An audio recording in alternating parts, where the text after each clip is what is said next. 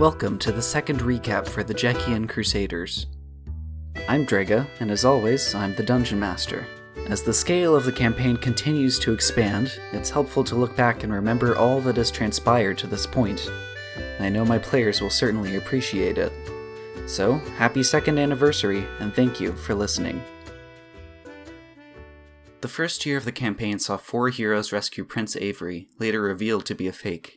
Vunthos' invasion of Djeke, which only a handful escaped, the Crusaders' flight through the mines under the Colossae Mountains, and the beginning of Pepper's journey back to the Seaside Fort. Episode 26. Deep in Gadampo Forest, roughly halfway to the Seaside Fort, the B-team came upon Camp Kutada just north of the lake of the same name. This had served as the base of operations for Djeke's training exercises, so it came as little surprise that Stygian forces had already swept in and decimated the untested Djekian soldiers camping there. Phasmara, Jerndell, and Pepper, joined by Lieutenant Siren and her remaining troops, Ristel and Ludlow, hid in the undergrowth as Stygians dragged bodies into smoldering piles, as their culture dictates. Phasmara approached the main cabin and offered the invaders a small bribe to let them spend the night in a couple of unoccupied tents. Pepper cut their tents' blankets into ponchos as a replacement for Siren's uniform. Ludlow squeezed into Pepper's old leather armor, but Ristel refused to wear anything but their armor. Pepper stole back Phasmara's bribe in the dead of night. The others slipped out of camp early the following morning, and a sleepy Pepper woke up just in time to see a wyvern flying over the Colossae Mountains. He would never have guessed that Nerull was riding on its back. Pepper also received Rorstelt's message later that afternoon, informing him that the Djekian Crusaders were headed to Skoro. Phasmara and Jerndell split off to visit their secret treehouse south of Lake Kutada. They picked up enchanted weapons and disguises, and planned to rendezvous with Siren at the fort. Episode 27. Siren's group reached the edge of the forest, only a quarter mile from the Seaside Fort. They spotted 2 large Stygian warships about a mile out to sea, but from this distance they could not see the fort clearly. Siren asked Pepper for more information about what they might find there, but he was as vague and scatterbrained as ever, so Ristel tied him up to a tree and prepared to get intel the hard way. When Phasmara and Jerndell caught up, they found Ristel frustrated and Pepper still bound. The Djekian Crusaders changed into the disguises Phasmara had brought. Siren resembled a gladiator, while Ristel wore a tux and Ludlow looked like a farmer. Then they began their infiltration. When Siren and Pepper were roughly halfway to the fort, they noticed a collapsed Kenku. Pepper recognized him as his hatchmate, Squash, but when Siren rolled the Kenku over, his eyes were glazed like a dead fish, and he began cawing in alarm and held up a jar of blasting gel. Siren disarmed him and passed the jar to Ludlow, but when Squash ran towards the fort, Siren was forced to bring him down. Pepper would never fully trust the lieutenant again. Phasmara investigated Squash's body and found a pin that looked like a poker chip embedded in the back of his neck. It had a single word engraved on the inside, Paladino. Episode 28.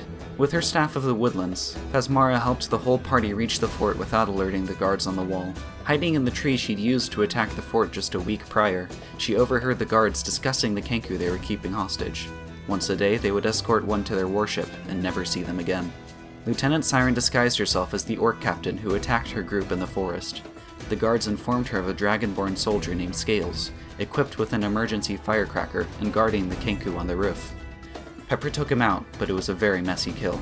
Though his fellow Kenku were elated at Pepper's return, he became racked with guilt, staring down at the young soldier he'd just ended. The Kenku informed Siren and the others that Elder Hoot was among the Kenku being held on the warship. They said the Seaside Fort was set to detonate if they did anything wrong. Pepper began helping them evacuate down the side of the fort, as the others headed to the lowest floor. There they saw a trio of mages, around the charred pile of Djekians in the center of the room. They finished their dark ritual and a new rift was created, from which a number of vines began to spill. When Siren stepped forward, one of them immediately saw through her disguise. This mage was none other than Vunthos the Usurper. Episode 29. Vunthos knew a great deal about Siren and her companions, but seemed uninterested in fighting. He strode away over the ocean, leaving his fanatics to deal with the party. One of them remotely detonated the emergency firecracker Pepper scavenged, alerting him to the struggle downstairs. This also caught the attention of the guards patrolling the fort wall, leading to a bloody battle on 2 floors. Once the guards had been defeated, Siren hatched a plan to get Vunthos' attention. She had been impressed by Ludlow's improvement in battle, so she entrusted the blasting gel to him and told him to lob it as far as he could over the ocean. Then Ristel could strike it with an arrow, ideally detonating it near Vunthos.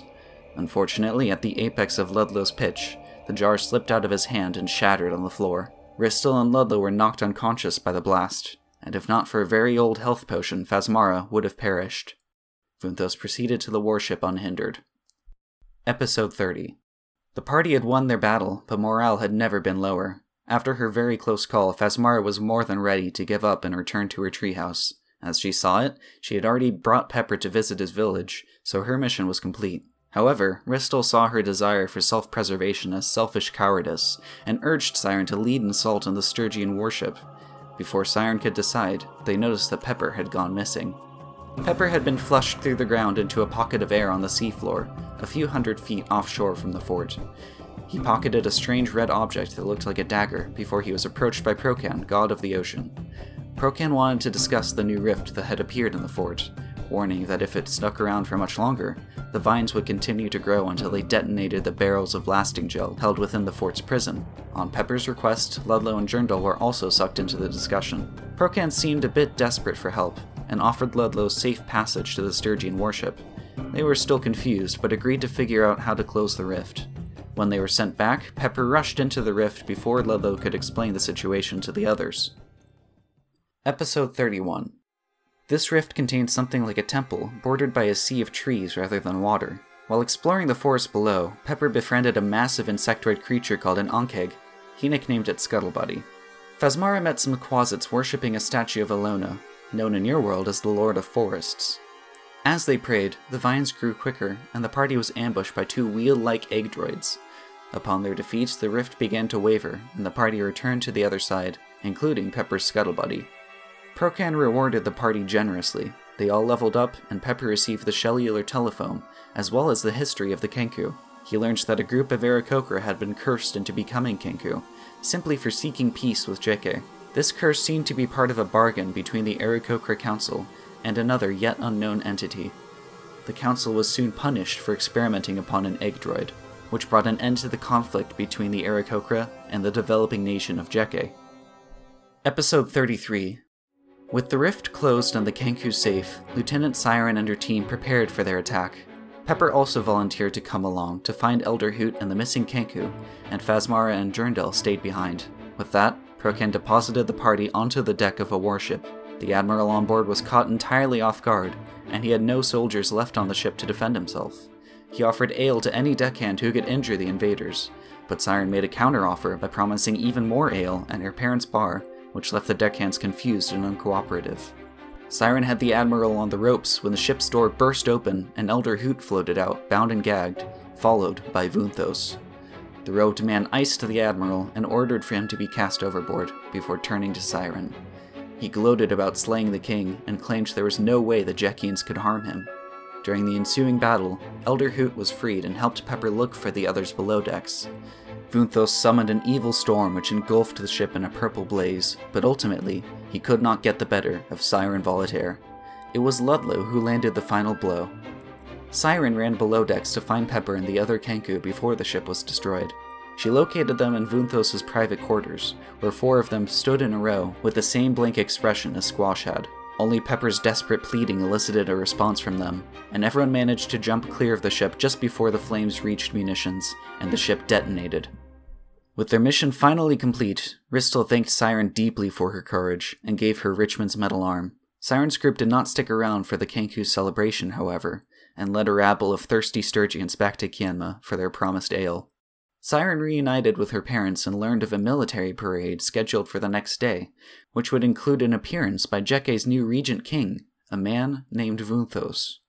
Just then, a young teenage girl entered the bar. She introduced herself as Alexa Spellmeyer, the daughter of Siren's fallen comrades. Episode 34.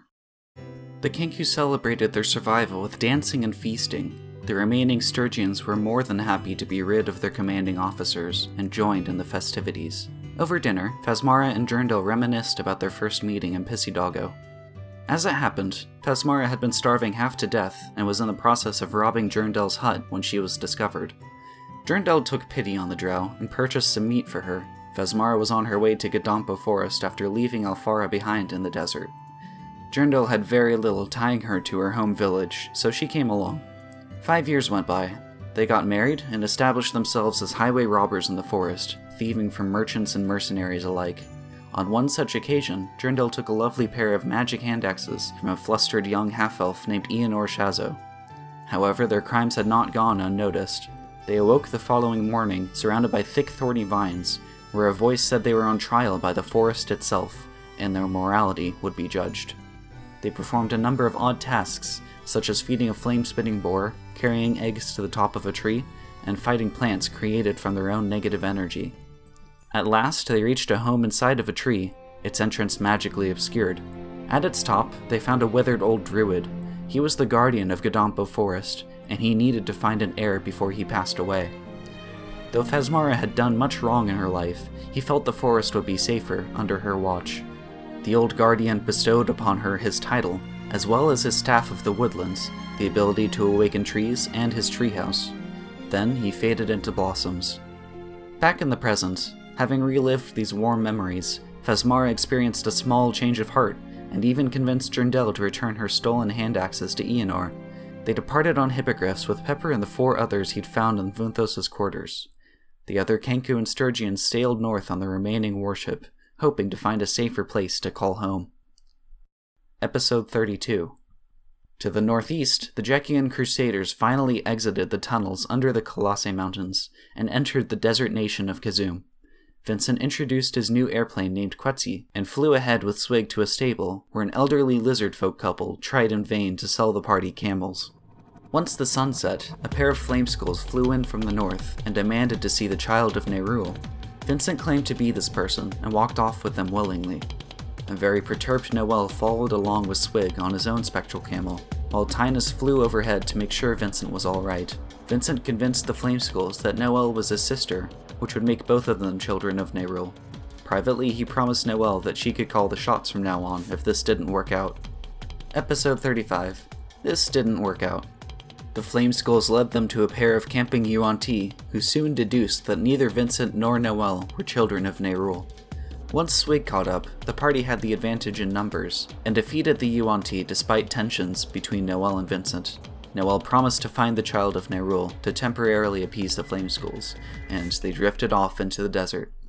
The party made camp for the night where the Yuan-Ti had been.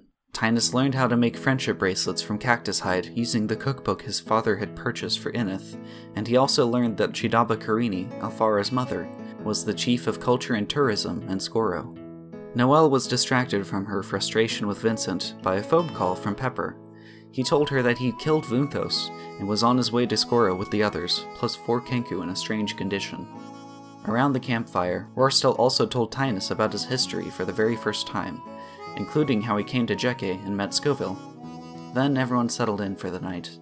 Swigocht was visited by the presence in Tuala's judgment. It sifted through his memories and seemed to find something familiar about Castle Labesh. And before she fell asleep, Nerull was troubled to find the moon's orbit and color to be off. She had the same dream yet again, in which the moon turned red, but this time, a blue beam shone from the top of the Temple of Selune. As it made contact with the moon, Nerull woke up. It was now day 4 after Djeke. Episode 36. Vincent was exhausted on account of keeping watch all night. He'd also been trying to get any response from the Pebble, which had spoken to him in the mines. Nerull couldn't shake her anxiety about the moon's behavior, and decided it was worth consulting with Vincent. She felt certain it was time to return to Sonderax, though it would mean they'd be apart from Swig and Tinus for the time being. Vincent, honoring his earlier promise, had no choice but to agree. While he got Quetzi ready for the voyage, his Pebble finally spoke up, and urged him to stay with the party. Vincent asked the Pebble who or what it was. The Pebble did not answer. Vincent chucked it into the desert. After heartfelt goodbyes, Nerull and Vincent were on their way north, as the others traveled west. Despite a few minor roadblocks, it was late afternoon when Tinus, Swig, and the others finally reached Skoro, capital of Kazum. Episode 37. Alfara led the party through Skoro to her mother's house. Since Chidaba was chief of culture and tourism, she had a large manor in Skoro's inner ring. She was delighted to meet the adventurers and happy to give them a place to stay. Inith even began work in her kitchen staff. The cumulative stress of Djeke's collapse, the king's death, and returning home in perceived failure had finally caught up to Alfara. She'd barricaded herself in her room, but Swigocht managed to get through to her, and it seemed Alfara had begun to move forward. On the morning of day 5, Tinus visited the local P-Mart. He couldn't afford anything since Vincent took the party's gold with him, but he learned that Nerull has a letter waiting for her. Upon leaving, he had a surprise meeting with one very distraught Kenku. Episode 38. Pepper finally reached Skoro and called Nerull to find out where to land, but Nerull was already en route to Sonderax. She apologized and asked Pepper to find Swig and Tinus instead. Pepper was crushed, and he wandered the streets aimlessly before bumping into Tinus. Tinus certainly didn't expect the young Kenku to be so abrasive, but tried to roll with his new attitude. Pepper's scuttle buddy had become a pseudo-dragon which was more compatible with this world's ecosystem. Pepper briefly checked in with Phasmara before following Tinus to Jidaba's manor. There, the two birds climbed up to the roof with Rorstelt for some meditation. Pepper barely gave it a try, but Tinus saw just a flash of the man who was now known to be the child of Nerull. However, Rorstelt witnessed the death of his lifelong friend Richmond Spellmeyer, and he informed Richmond's daughter Alexa to find Siren Volitaire at her parents' bar and seek passage to Kienma. Due to an old promise, Rorstelt and Scoville had now become Alexa's foster parents. Meanwhile, Swig and Alfara had a run-in with common thieves while sampling local street food. Swig managed to recover the money, but it left Alfara feeling rather brittle. She decided to start learning self-defense from him in the park that afternoon. Jidaba led the group to Skoro's Sunset Festival that evening, and at sunset, Pelor himself inhabited the great bonfire at the center of the festivities. 3 Drow elders relayed the sun god's message. He sought the Djekian Crusaders, but Swig and Tinus were both afraid to step forward, so Pelor addressed the crowd at large. He warned them of a rift under his eastern temple, and that they would need the Child of Nerull to access it. Elsewhere, a retired sword wrestling champion named Glamray Nimzin was approached by the Flame Skulls. He learned that he was the Child of Nerull, and he fled by magic goat in the direction of Skoro. Episodes 39 and 40 in the past. The day that Vincent met Nerull was the worst in his brief life to that point, though not through any fault of the clerics. Nerull had just finished an introductory lecture on Selûnian doctrine, taught by Oakley, the same woman who had rescued her from the forest. The lecture also touched on the 6 major gods: Ula and Procan, gods of earth and sea, who form the spatial pair; Pelor and Selûne, gods of the sun and moon, who form the celestial pair; and Istis, god of fate, along with an unknown 6th god, who formed the temporal pair. During her lunch break, Nerull was tasked with loading fish from the northern docks into the temple's wagon. However, when she arrived, she witnessed 4 members of the Arakuza harassing a Tabashi child. Despite her best efforts to de-escalate the situation, they encased the cat's feet in stone and shoved him into the ocean. Vincent sank to the bottom as Nerull scrambled to find a way to save him. It felt like an eternity that Vincent was trapped underwater, but somehow, he could not drift off into unconsciousness. At last, Nerull swam down with her wagon and cast Destroy Water to create an air bubble and buy herself some time. She seared the stone off of Vincent's feet with divine light, managing to avoid inflicting major injuries, and the two of them swam to safety.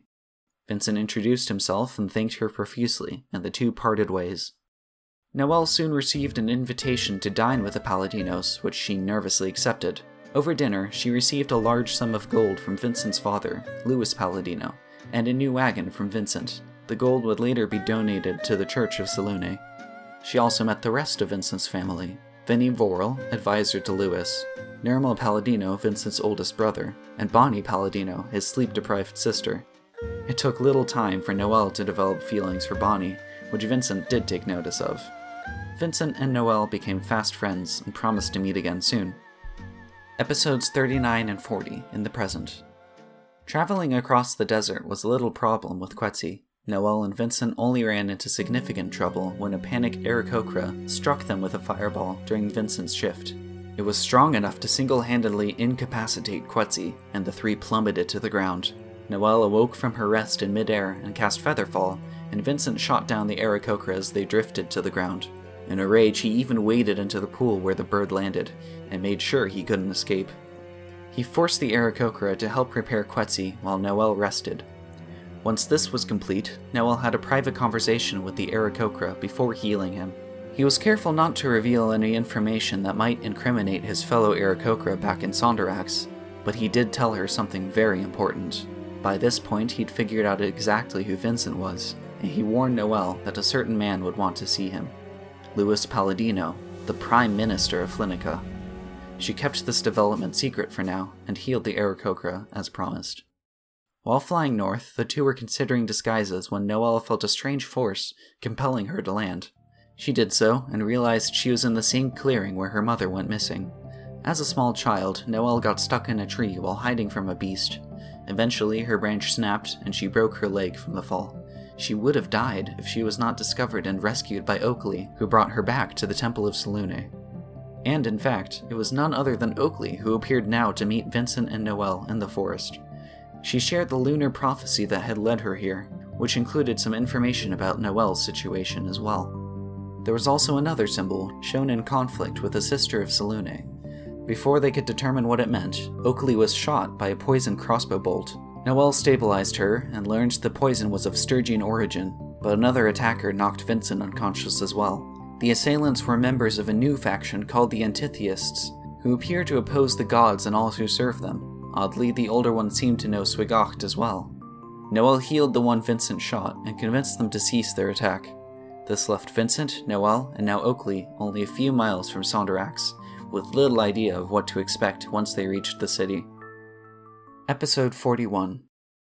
Megara Volataire and Sparrow Adoran were a pair of wizards living in Zokash, set to graduate from the Sorcerer's College of Alchemy and Divination, provided they passed their final exams.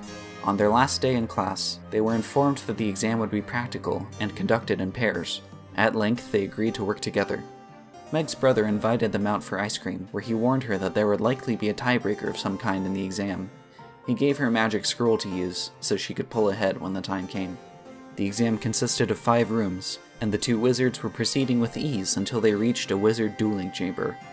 Though she remembered her brother's words, Meg decided not to use the scroll, and the 2 tried to duel without injuring each other.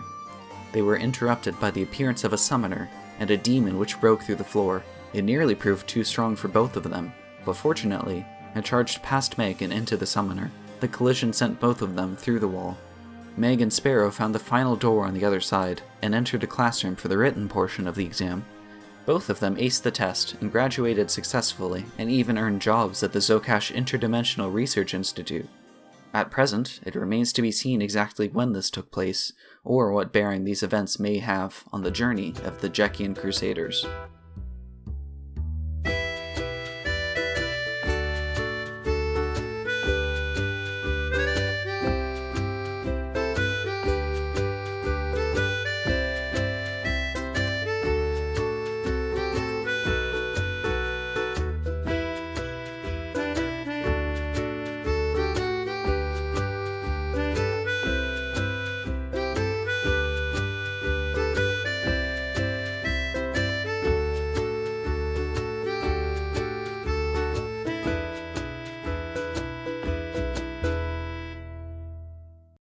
Then they began... Sequoia, come on. I'm trying to do a thing. I'm doing a thing for the podcast, Koi. You're already in an episode. Hello. Let's get some more meows for the recording. Get right up in the mic. Oh, that was a clean one. Oh my god, I can see the waveform of your purring. Guess our recap has bloopsers.